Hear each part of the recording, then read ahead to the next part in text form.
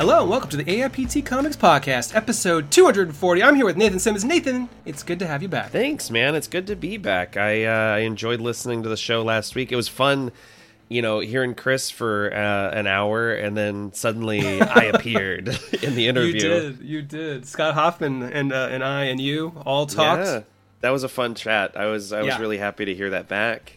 Even more excited to be back here just in time for some truly bonkers Marvel solicits. Yes, the full Marvel solicitations came out this week, and with it, a bunch of new information, new titles, of course, tons of art. Go check that out on AIPTcomics.com, of course. Which is not a given, right? Like, because so often we get these announcements several months before solicits, and there's still some of those that happen this month. But like, that's true. Yeah, man, there's some pretty wild stuff to talk about. We're doubling down on Marvel this week as the Women of Marvel podcasters. Ellie, Pyle and Preeti Chhibber are joining us to talk all about their podcast, but also the new format they're taking on, and also Jean Grey, if you're an X-Men fan. Yeah, I'm excited to hear that. I'm glad that show's back too. Is it KFC that has the Double Down burger? Yes, absolutely. The sandwich that you have to burn your fingers in order to eat.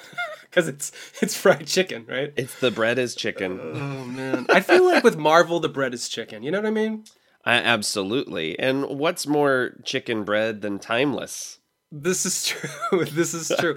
I say that every morning. You do say that. Yeah, the Marvel solicitations, they lead with Timeless #1 being announced.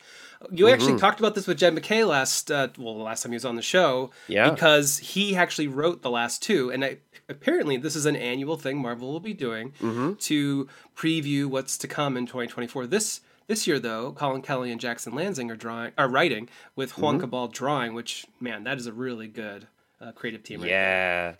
And also building off of some of the teases we've seen in previous Timeless one-shots, we're building up the Moon Knight Unending, a Nightmare Born of Stark Tech, the Eternal Machine, and the God of the Moon. We're building up Power Man as the only person who can stop this new, superpower. Some really, really cool stuff, and then a ton of teases, like you said, of what to expect next year. I've been looking forward to these one-shots each year. It's really fun. I almost want them to do it like every season. But maybe that's too much. It might be too much considering like I feel like we're still waiting on some stuff from like the first Timeless to really kick in.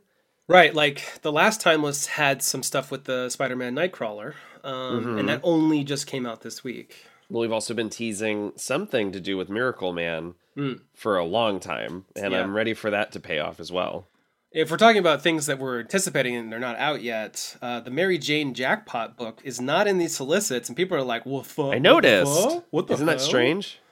They talk like that, and I was like, "Gosh, why are you talking like that?" But yeah, it's weird. Maybe it was delayed for Spider Boy reasons. Oh, possibly. I'm still looking forward to that. I love Mary Jane and. Excited to see her take on a heroic role, but yeah, I was a little surprised not to see that in the solicits at all. Especially after this week where Spider-Man is like literally going to go kill Paul, so... Right, and also just like what a week for Spider-Man news in general. Oh, for sure, which we'll get to in a second. Solicits though... Yes. We actually had... AIPT had the scoop on the original X-Men #1 one-shot. Yeah. If you read X-Men Monday, we had a preview and a chat with Christos Gage. Chris Hassan unfurled these preview pages for us, as X-Men Monday always does. Always surprising. People were aflutter with anger, but also happiness. Sure. This is the OG X-Men, and there's a multiversal story here. I recommend going and reading that interview. There's a lot of details in there. And it's just to celebrate the 60th anniversary. I don't know why people get so like, oh my God, I don't want this. Why are they doing this? It's just a fun one. It's $5. Just enjoy it. Yeah. I'm looking forward to that as well. Like, I feel like I think I'm going to be a net positive in all the news this week, because like I'm looking forward to original X-Men. I'm looking forward to David Pepose and Dave Wachter's Punisher. Like I like that Marvel is kind of playing, in the sandbox that it has established, but also trying new things. There's a nice mix for everybody, I think. Oh, for sure. And there's new stuff too, like Gods #3 is coming out in December. Right. The first issue is coming out next week? No, 2 weeks from now, October 4th. 2 weeks from now. And we'll be midway through White Widow and Daredevil Black Armor. We'll be right in the midst of gang war. Which I will always say like that. There's a whole, what is it called? A guide to the gang war. Gosh, off the top of my head, I think it's 26 books in total.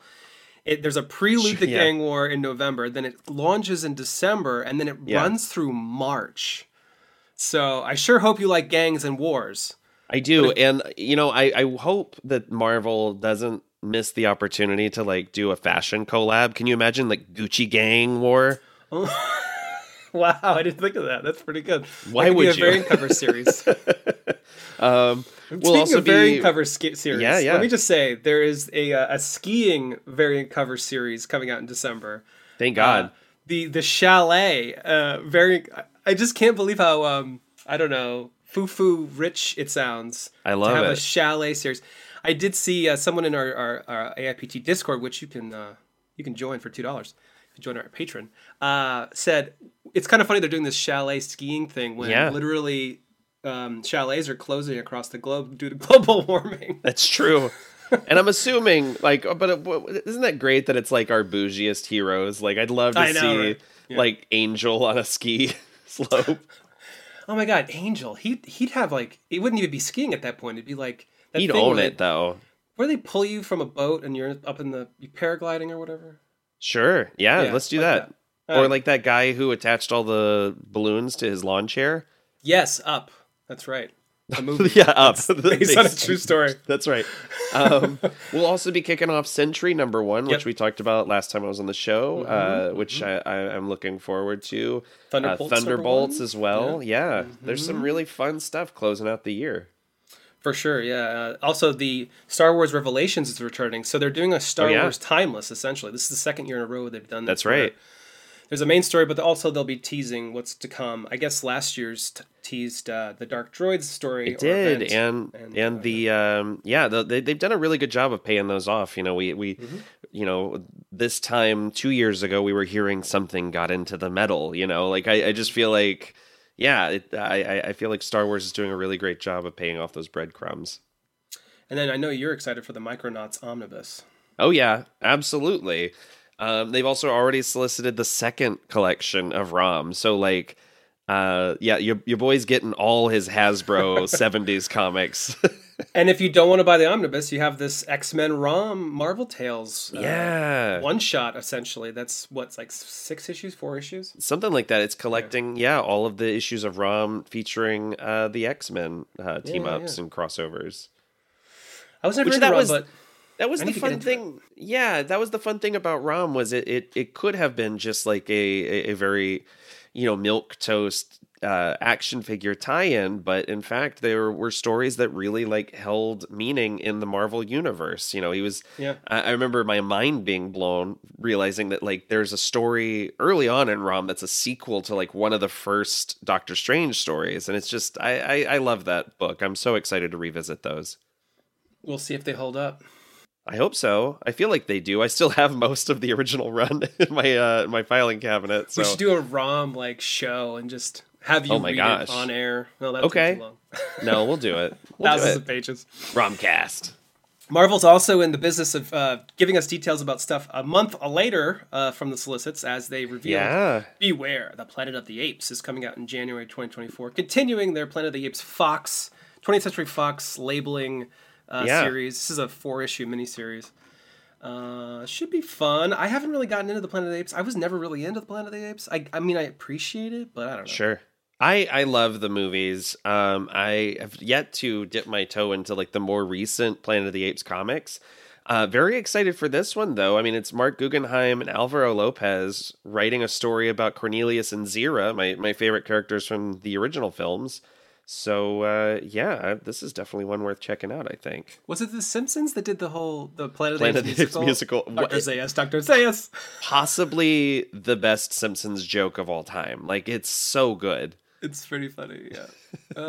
Moving on to some more Marvel news, because we can't get enough of Marvel. Oh, man. So this is crazy. They released all these teasers this week. And I'm talking, I think, 3 or 4. How many are there? Jeez Louise. 1, 2, 3, 3.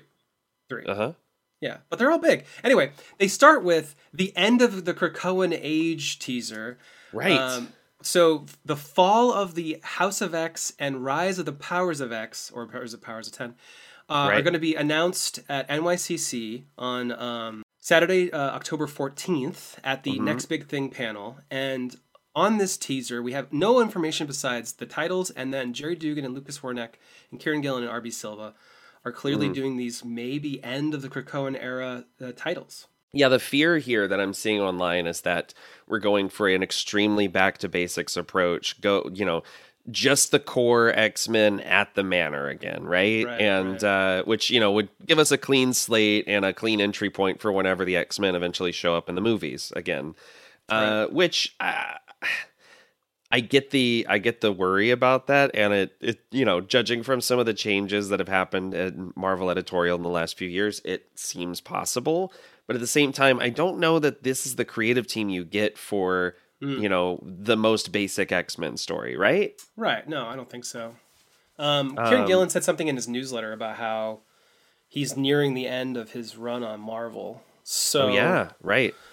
He's not done writing these titles yet, so this will probably take us into the summer, maybe, and that's when the big shakeup. Maybe Tom Brevoort takes over X-Men. Then I don't know. We'll find out. Oh, right, because that's looming as well. So yeah, the fans are really nervous, especially the ones that really love the Krakoan era. Yeah, but I keep saying this to people, like, this era has lasted longer than most. We're talking 3-4 years. I don't know that I want fully going back to classic X-Men, right? I don't know. I see the advantages of it, but it's so fun to explain to somebody what X-Men is now. Like, my dad was fully blown away when I was telling him about Moira and it's a really cool Krakoa idea.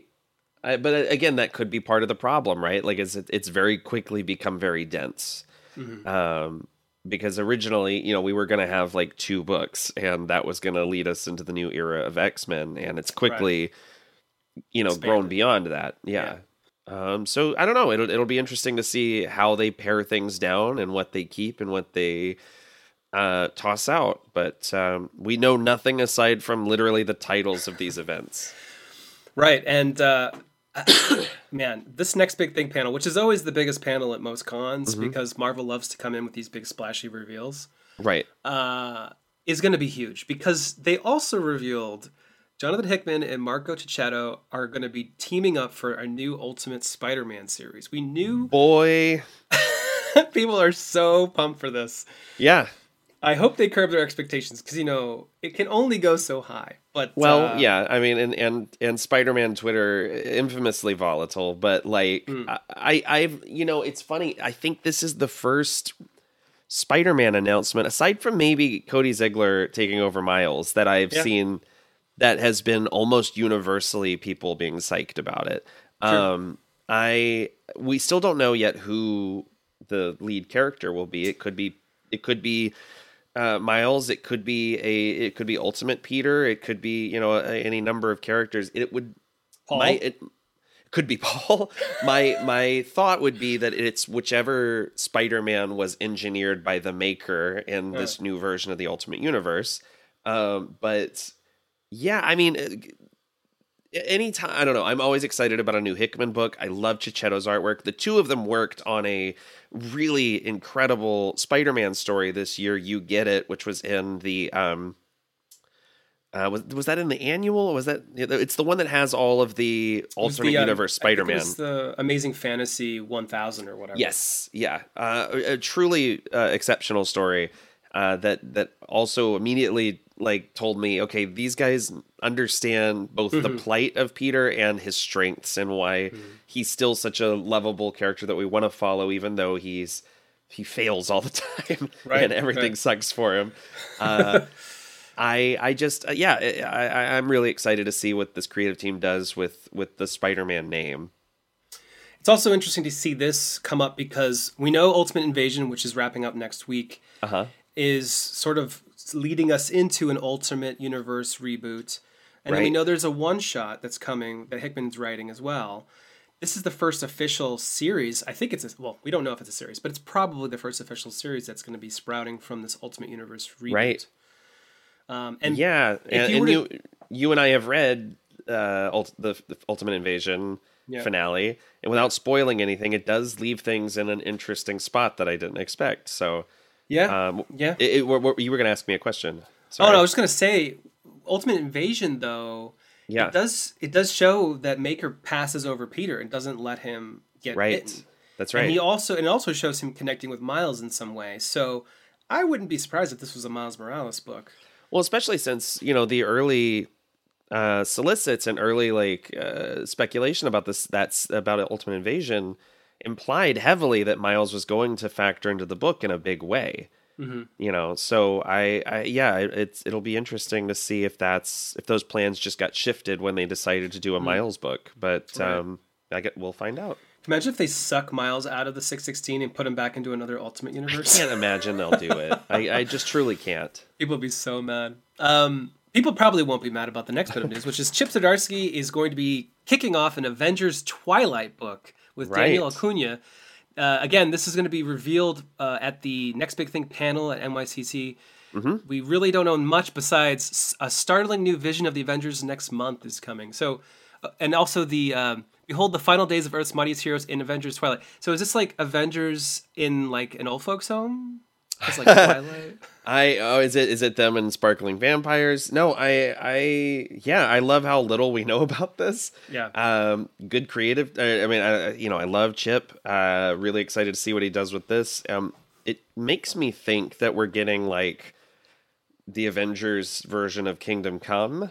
Or something like that, but we'll see. I like that. Now I want that. If it's not that, I'm going to be mad. I guess I'll write it for you. Chip Zdarsky's on this podcast next week for an hour and 45-minute chat about his career. Right. We do a whole Colbert questionnaire, and we get to know him. And also, he mentions Marco Cicchetto loves Spider-Man, and it's the only thing he wants to draw. So when I saw the news that he's doing this Ultimate Spider-Man, I was like, oh, good for him. Hell yeah. This book, of course, doesn't come up because Chip's really good at secrets, but... He is. He's so good at it. He actually was on a podcast a few months ago saying he's done with Marvel with Daredevil. And that's right. Liar, liar, pants on fire, I guess. I don't know. That's an official legal statement. It is. But yeah, so I would be surprised if there's more, Next Big Thing teasers, because that's a lot to fit into an hour panel. But... Marvel likes to be splashy and surprise, so we'll see. Moving on to some indie comics news. Rick Remender has signed a 3-year exclusive contract with Image Comics. Mm-hmm. They've both had a pretty storied career at this point, with a lot of original creator-owned books that he's done, like Black Science, Low, 7 to Eternity. So it's not a huge surprise.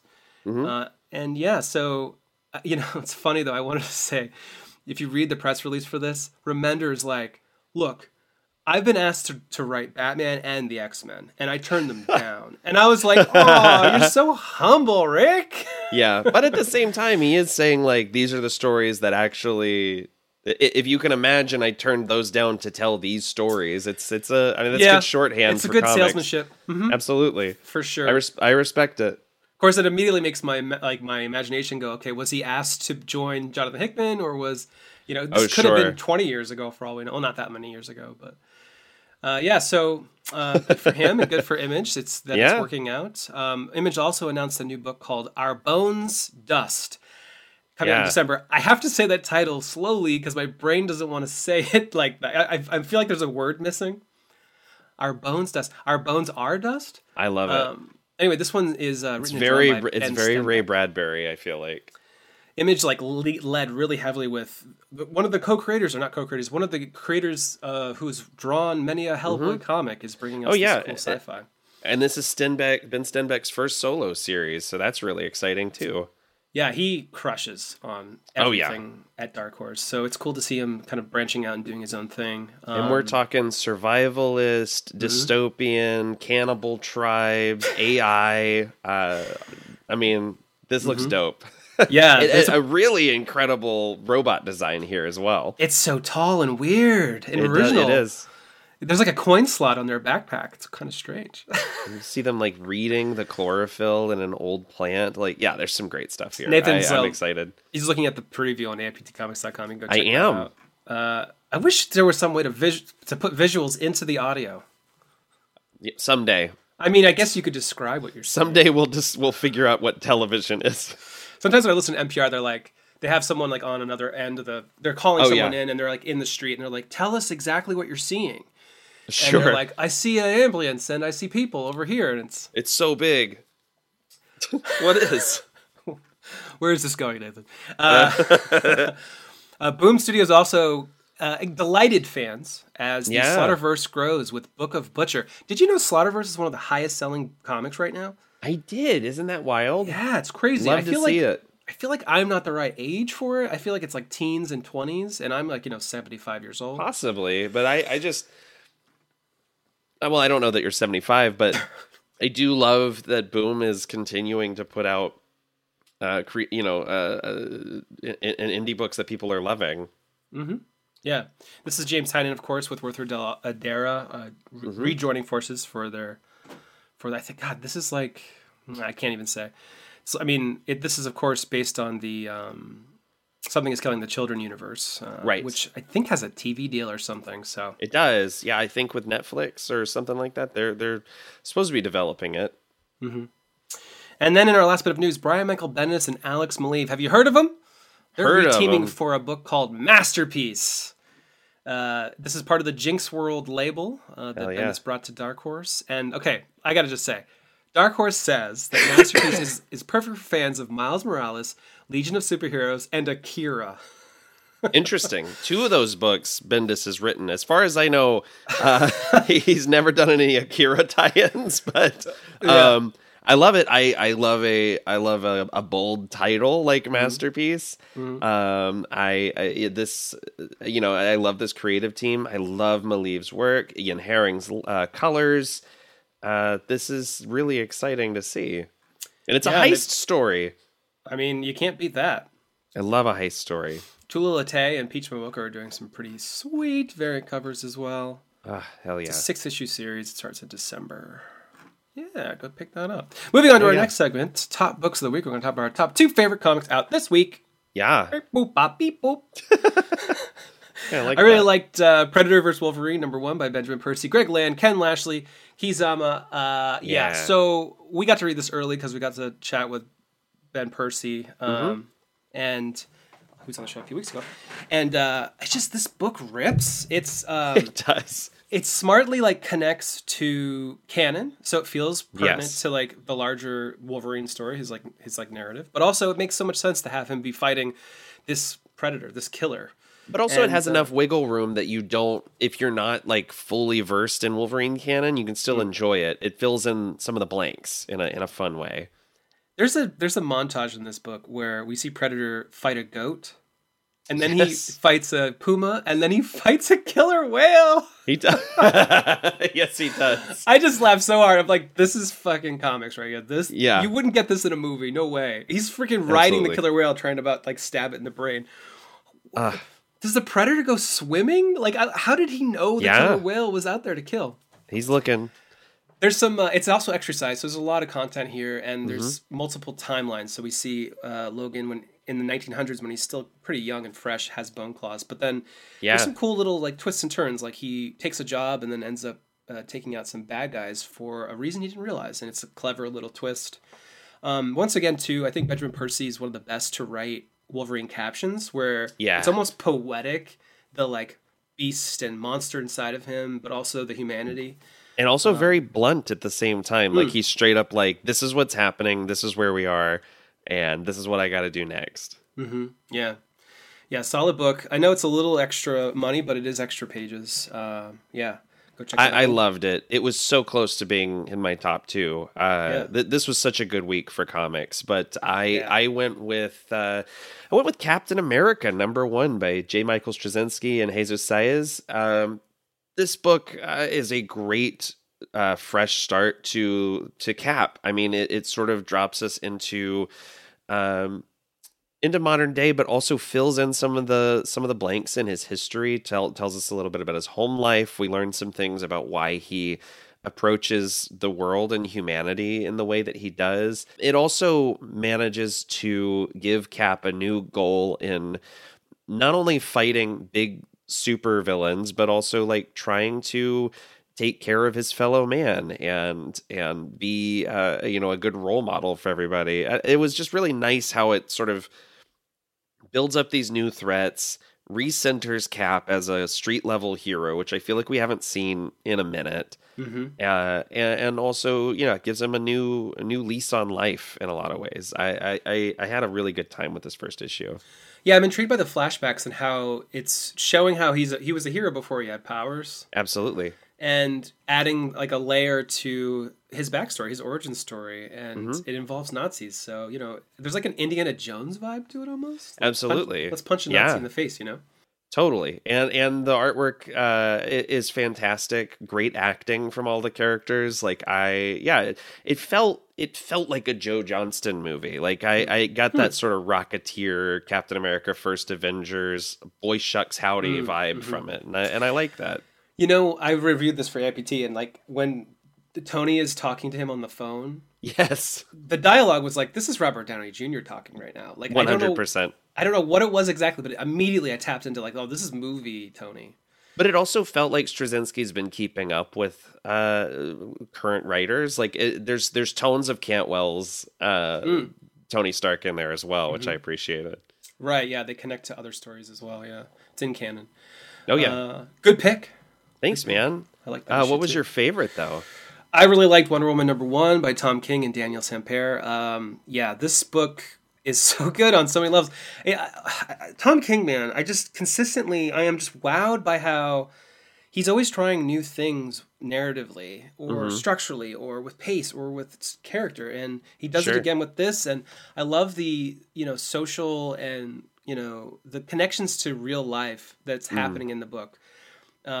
It's a Wonder Woman book, but it's also about our society and the media, and it's also about how Amazonians are immigrants living in America, and that's kind of a dangerous thing when there are certain people in power. Sure. Which we see in a scene that's basically straight out of the news, where ICE was literally ripping parents from their kids and then shrugging their shoulders a month later and going, "We don't know how to get these kids back to their parents." Like, terrible stuff like this. And that totally, I just was getting like flashbacks to that. There was actually something like that happened in New Bedford a couple of years ago, and it was just so tragic. Meanwhile, though, like there's this villain that's so good at what he does, and in this first issue gets to face off against Wonder Woman, and he thinks he has her in his clutches. But, she got the lasso, she got the tiara, she got the agility. Daniel gets to draw all of her abilities in one fight scene, which is great. Yes. And then it also promises a new villain in the end. And sure, yeah, we've seen the trope of there's a villain that's been behind it all and, manipulating our culture or whatever. Yeah. This is almost a Garth Ennis level villain. Like this is like it almost feels like something out of Preacher to me. Like that last page kind of shocked me. Yeah, I don't want to spoil it, but like it connects to the founding fathers of America. So even though Wonder Woman is Amazonian, the book feels very tied to America and our culture in different ways, which is so compelling to me. I mostly liked this issue. I found the pacing to be a little funky. Like it felt to me like, one, I couldn't really tell what the timeline here is of like, okay, this inciting incident occurs, and then we've gotten to the point where like there are splinter groups and conspiracy theories and a law gets passed and all this stuff. Yeah. There were certain elements of it where I'm hoping they get sort of solidified a little bit more as the book goes on. I get that those aren't necessarily the driving force, so I get why it's sort of like compressed. But there's a lot of different ideas going on, and I'm curious to see how King pulls them all together. Something too that I really appreciate is he's essentially in one issue earned the fact that Wonder Woman has to have a secret identity now. Sure. She can't walk around and be Wonder Woman because she might get arrested. So there's this like dual personality element, which is so classic to superheroes that she hasn't had in a long time. And I like that she specifically is like, I can't carry a sword anymore. Yeah. And this is why. Like, right. It's that might have been my favorite moment of the issue. Yeah, I think it came out swinging. Yeah. I see your point about pace, but yeah, I don't know. It just feels so exciting, and it feels more singular to Wonder Woman as a representative Amazonian, right? She's like, she's fighting for her people, but also the world in other ways too. And it does feel like a clear start to a new volume, which is always exciting. For sure. But what was your favorite book of the week? I really loved Rare Flavors, #1 by Ram V and Felipe Andrade. This is, of course, the team from The Many Deaths of Layla Starr, which is my favorite book of, 2021? Gosh, it's been a minute. Uh-huh. A beautiful series, or a beautiful start to a series about a demon who wants to make a documentary about food and the people who make it. We get a lot of hints that something darker is happening along the edges. There's a reason that our main character Ruben is being hunted, and he might not necessarily be the best guy in the universe. But the storytelling in this is so beautiful, so lovely. We get a sort of a recipe or a sort of meditative description on how to make a masala chai in this first issue that I love that element of it. I felt like I was reading the best episode of, Anthony Bourdain, No Reservations, mixed with, mysticism and it's such an interesting combination of vibes that I don't know that I've read anything like it before. And I was telling you before this, I love Andrade's art so much. He captures movement so well when you're watching someone like cook. There's a tangibility to seeing something like flinging up in the pan. There's one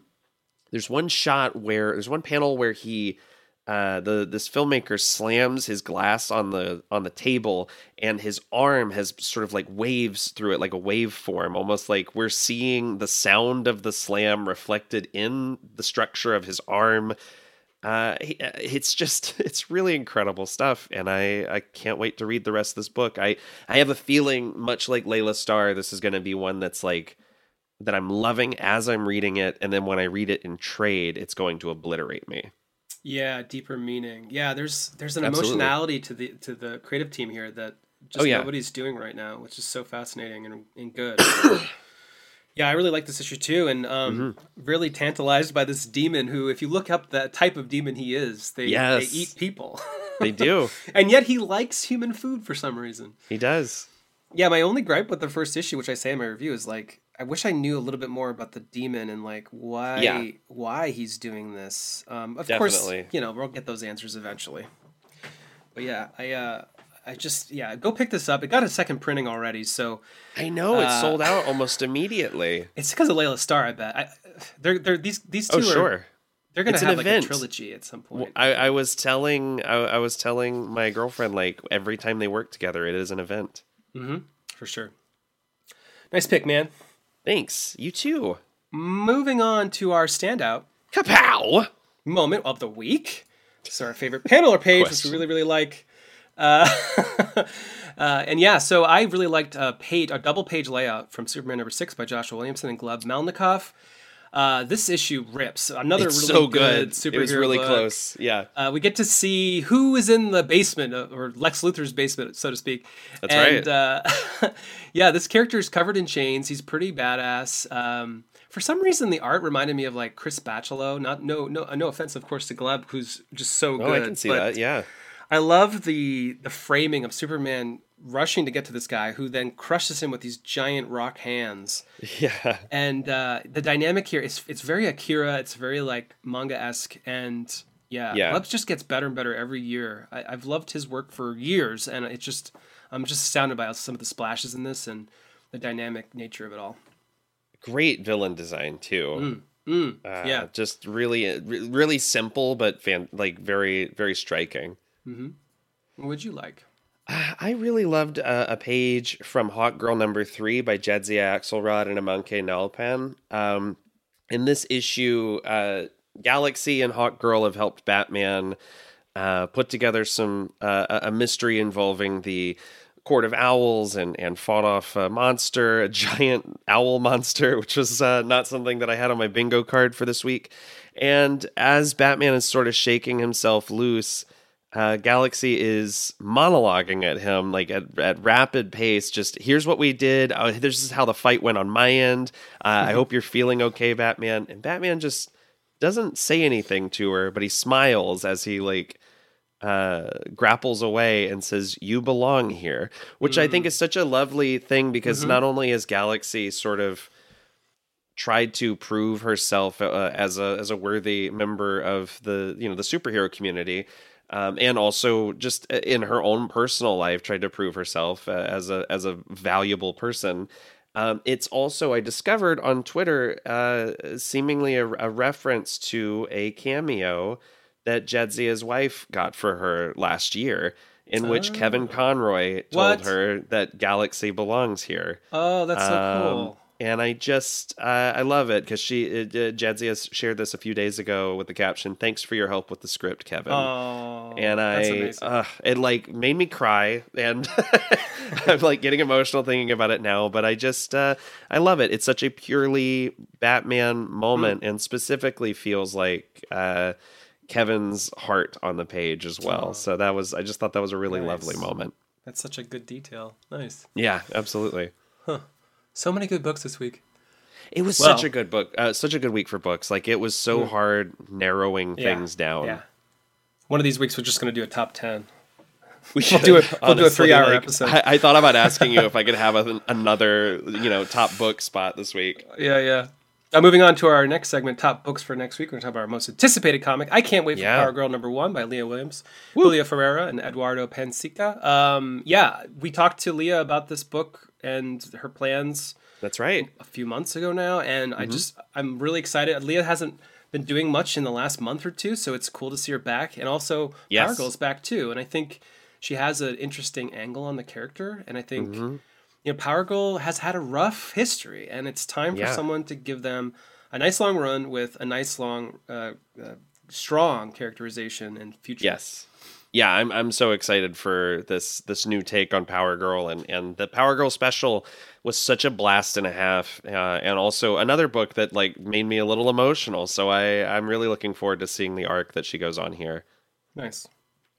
I'm really looking forward to Batman, the Brave and the Bold #5 by a whole bunch of people, but mainly I'm excited about it because it finally continues Tom King and Mitch Gerads' Batman Joker story that was delayed a couple of months. We've had some really, really fun fill-in stories in the meantime, but I'm so excited to continue this story of the first encounter between Batman and the Joker. Joker's so freaking haunting and scary in this. So He's basically like a freaking monster under your bed. He's just killing it. He's like an inevitability. It's genuinely the scariest I think the Joker's ever been, or it's up there at least. I love it. He's like a force. Absolutely. Next up, Judging by the Cover, Junior. Our favorite cover art out next week. I loved Jean Grey #2 by Amy Reeder. This is a variant cover. We've got Jean, just Cyclops is hugging her from behind, and they're just so in love, and he's on fire. This is, of course, multiple one-shot sort of stories of Jean and her experiences being different types of Jeans, I guess, in each issue.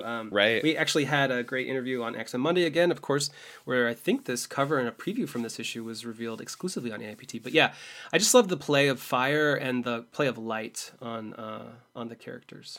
Yeah, this is a great cover, and I love the first issue, and I'm so excited to continue this story. I've been very positive this episode, I feel like. I love it. That's what we need in this world. Yeah. I love the cover for Let me take that back. Static. I love the cover for Static Shadows of Dakota #6. It's the main cover by Nicholas Draper Ivey. And this one shows us Static has been thrown into a bank of television screens. And he seems to be staring at Eban, the villain of this arc. You can just make out his shoulder and his collar in the corner of the page. But there's a really terrifying shadow that he's casting on the wall that almost looks angelic and demonic at the same time. There's some really great play of light and shadow in this cover. I love the static from the, no pun intended, on the busted television sets. Yeah. Draper Ivy's artwork in this series is unbelievable. And I'm just consistently in awe of how good this book looks, and this cover just really popped to me. Yeah, nice pick. It's really cool. Thanks, it's feeling 90s to me for some reason. Hell yeah. No, that's the best thing about this series is it feels fully 90s and modern at the same time. Like Static remembers his roots for sure. Nice. And in our last segment, join us as the Women of Marvel podcasters. Join us to talk all about podcasting, but also Jean Grey, and also about their show. And oh my god, it's great. Talk to you later. Woo. On with us is Ellie, Pyle, and Preeti Chhibber. Thank you so much for being on the AIPT Comics podcast. Thanks for having us. Yeah, happy to be here. I was so lucky to listen to the first episode of Women of Marvel this season, the Jean Grey episode. Hey! Look, Yay. AIPT's had X-Men Monday going over 200 weeks. I have to say, just monitoring Twitter and all of our socials, Jean Grey is got to be the most popular X-Men ever. That totally makes sense. Totally makes sense. It does. My Nightcrawler and Gambit heart is still beating, but Jean Grey tracks because she's amazing. Oh, yeah, for sure. I would definitely put her in my top 2. So, I'm with you. And as we nerd out about a lot this season on the podcast, she's one of those characters who captured my heart very early. So you never forget your first favorites. And she's the first ex-woman, right? Absolutely. Which is so cool. To start though, the Women of Marvel podcast is taking on a new format. What can fans expect and why change things up? I think Ellie, you wanna hit this because I'm new. I can hit this. Well, first of all, we have Preeti, which we are so excited about. Yeah. She and I had so much fun nerding out this season. But beyond that, we shook up the format a little bit to make it kind of more of a magazine style where we're getting a lot of different takes on each of these characters. So we have one character who's the unifying theme for each episode. And then we have different experts come in, whether those are writers, artists, actors who've worked on these characters, or we have a scientist every episode who's going to talk about people's powers. We have people from the cosplay community. We have other fans who have particular connections to these characters, and we're able to really kind of take a broad look at their impact on pop culture. Yeah, it was really cool when Marvel approached me about it, and they were telling me about this sort of ideas they had for the new format, because I've guested on the show and I've helped done interviews and stuff in the past, and I was like, that sounds so unique and such an interesting way to approach fandom that we don't always see from just podcasts that are just sort of can kind of be the whole let's interview a creator. Then let's just talk about the history of the character. This is bringing in so many new avenues to fandom and showing sort of the wide breadth of impact these characters can have. Which was a lot of fun for us to get to talk to so many different people about so many different kinds of things and see what they have in common and see where people have completely different perspectives than things we would have thought of on our own. Right. You're probably going down avenues you just never expected, which is so cool. AIPT's had a science section since we started 12 years ago, and there's definitely an interest from the comics angle of how do these powers work? Or I think we've run so many stories where it's could Flash really run this far without eating 4,000 hamburgers or whatever? So I'm really compelled by that.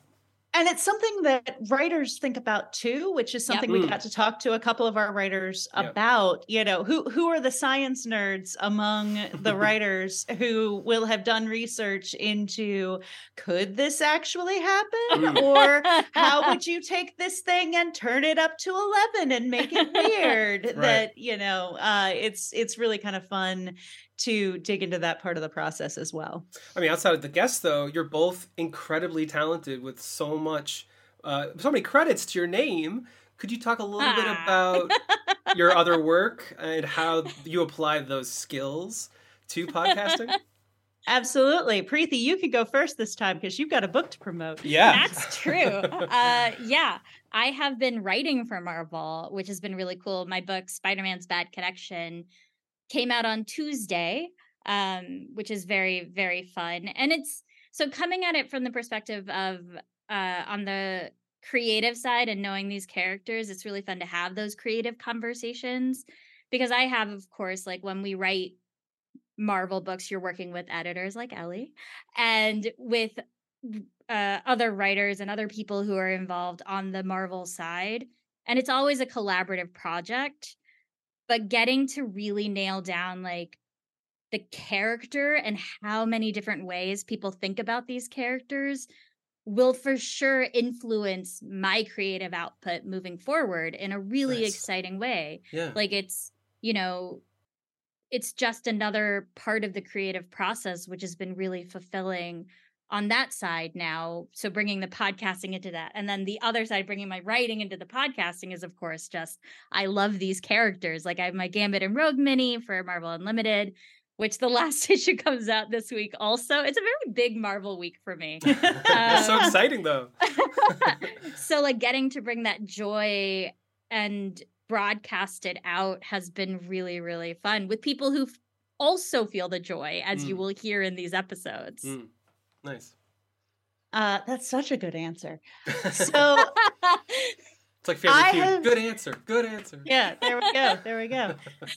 So I have bounced around Marvel and done a lot of different things on a lot of different things. Yeah. And that makes it super fun to kind of get to bring all of those different perspectives into doing these interviews, and whether it's getting to talk to people who have touched these characters in ways that I haven't gotten to work on, that's always fun. And then also, as Preeti said, getting to hear just the impact that these characters have had on people, as well as new and interesting kind of ideas of who places we could take these characters in the future is really a lot of fun. But you know, there are also nostalgic moments where we talk about a few things this season where I'm like, oh yeah, you know, back at the beginning of my career, you know, many, many years ago, I got to work on this thing and that was so much fun and that was so cool. And whatnot. So it's neat to kind of be taking such a broad view of the Marvel universe, of these characters, in ways that, you know, let us bring our own broad experience to it. That's so cool. Yeah, putting yourself into the mix in a way. Yeah. Also a very good answer. Good answer. Good answer. For the podcasters out there, the nuts and bolts, if you will, how much time goes into prep for the show? We have been working on it all summer. Yeah. Kind of living in it. So we want to make sure, I think, that we are having the care that each character deserves. And so finding all the people, really digging into, we have these wonderful like reading lists that one of our Marvel colleagues created that people will get to hear about on the show. So there's really just, everybody cares so much.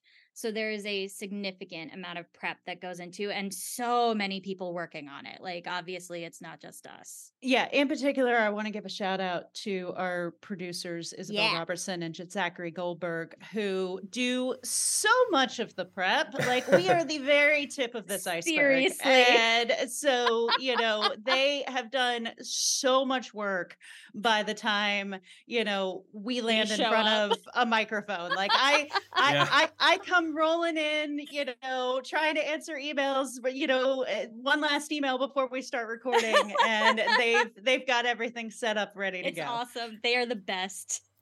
That's great. It's a little less stress off you too, I'm sure, with such a great team. Yeah, absolutely. And we had so much fun recording this show. That's the other thing, is that when you're working with people that you're just happy to sit in, you know, a Zoom room with for 3 hours at a time, and you know, it makes the whole thing not feel like work at all. I totally get that. Yeah, we're doing like 2 or 3 interviews a week for the podcast, and it feels like work to prepare, but it's more like stress you don't want to mess up. You know what I mean? But and the production value on the show is amazing too. I love the sound effects. The editing is great. The sound quality is good. I'm listening to the show and I'm like, God, I got to get better at what I'm doing because this is. I've always wanted one of those soundboards like a radio show, but I think that would just be obnoxious. You're not doing that, of course, but there is some great like sound effects and transitions. I was like, this is my recording setup, as you can see. It looks homey. Yeah, this is almost mine. But yeah, again, our producers are amazing, and whether it is the very nerdy details of things that my ear can't differentiate between, but Zachary's definitely can. That, or it's, you know, the idea to have all of those sound effects and work that into the story. They've done really amazing work on all of that. Just taking a chance on both, like, not just how interesting the format is, but just like jokes and trying a bunch of stuff and seeing what works. There's been so much like creative sort of support and creation on the part of our producers that has been so cool. Yeah, you really get the sense that it's real. Like, I think in the first episode, there's a bit of a mistake or something in the beginning, and you just roll with it, and there's like a sound effect, but it like makes it feel like, you know, I'm getting the real you, rather than it being like this fabric, like you're not talking like a robot into the mic or anything like that. Nope. Well, and that is a product of how much fun this show was to make, that, you know, we're all having such a good time talking to each other, so there were things that came out of this that, you know, we just cracked ourselves up and we're like, all right, well, I guess that's staying in. Like, you know, all right. I will tease the fact that we do have an extra long episode this season because we just had way too much fun. That's exciting. True. Yeah. So it's all of that is actually incredibly authentic to the experience of making this show. That's awesome. Now, your first episode is about Jean Grey. Was there anything you learned about Jean that you didn't know before going into the prep and going into the recording of the episode? That's something that we have to think about for a beat, I think. No problem. Yeah, that's a good question. Because it's hard because I will Go ahead. I will say not necessarily in terms of, you know, learned about, but something I had not given a ton of thought to was the hero versus villain, you know, discussion that we kind of had. That, you know, I just love Jean in all of her forms. So I had not thought to kind of put it in those terms. And so that was an interesting moment of, you know, us needing to take a minute to think about it. Nice. Yeah, I think you mentioned something about the Sabretooth's claws and making Sabretooth feel that. That was interesting. That is one of the first comics issues I ever bought. It lives forever in my brain. So yeah, no, I think X-Men, I don't know that I bought some of the in-between episodes because I bought X-Men 24. I could not get a copy of 25 because that's when Wolverine gets his skeleton ripped out and there were no copies to be had. Oh, sure, anywhere. Yeah. With the hologram cover thing, the card on it, I think. Yeah. I had that one. But 28 is when I think Jean has the fight with Sabretooth. So that was one of the first comics that I ever bought. And, you know, really, really defined her for me, that early reading experience. I think it's similar to that. And I revisited some old Jean Grey books in preparing for the episode. And one of course, the Dark Phoenix saga is there. But I genuinely... It's not that I forgot how emotional it was, but I was surprised by how emotionally I still reacted to it. Oh, sure. Like I was like crying reading this book that I know this story. I've read it before. Like it's pop culture, like everybody knows, right? Oh, but sure. Still, I was like reading it and I was like, oh my God, Jean. Well, because she's the heart of the team, and then they take her on this journey, and you know, what an effective piece of storytelling. So good. And one that even changed aspects of how the industry works. So, you know, that's a very cool thing. She was so good in the newest Hellfire Gala issue, like just a leader, powerful, and then of course how she ends up is really tragic. And now we get a new miniseries with her, so this is a great subject for the first episode for sure. The text messages that I was getting after people read that Hellfire issue, that just what did this really what? Yeah, that's funny. Now, is Jean your favorite X-woman? No, you're gonna. But that would be a spoiler. Yeah, we can't tell. You'll see in this season. It will be very clear when we get to my favorite. Extremely obvious. Now, it was revealed at STCC this season will have Jean Grey, Shuri, Gwen Stacy, Kate Bishop, Miss Marvel, and Echo. Is there a particular episode you're excited for fans to listen to, unrelated to what you just said? So my favorite X-Woman is our girl Rogue, nice. Which will be our extra long extended episode because there was so much fangirling that we had to fit in. Nice. So yeah, we will get to talk a lot about her, and Preeti and I both have a lot of feelings. Lots of feelings. You know what's funny is now I can say Ms. Marvel. Yeah, there you go. Yeah, that must have been unreal to interview. I mean, that's a really fun, for a multitude of reasons, but that's a really fun episode also, I think. I love the large swath of different kinds of guests you have. It makes it feel more thorough but unique, right? Like there's a wiki on Jean Grey out there you can read. You know, there's all sorts of different materials, AIPT. But to get it all in a great audio package and to have different elements all coming in at once, it's really cool. I think you guys, and you both sound like you really click when you're on air together as well. Thanks. This was fun. It was really fun. We haven't podcasted together before, but it was, I think, so the hope is absolute joy that we pretended to like each other well enough that it makes for an entertaining listening experience. Preeti, I wanted to ask you about the Spider-Man book you mentioned earlier. I was looking over some of the materials on it.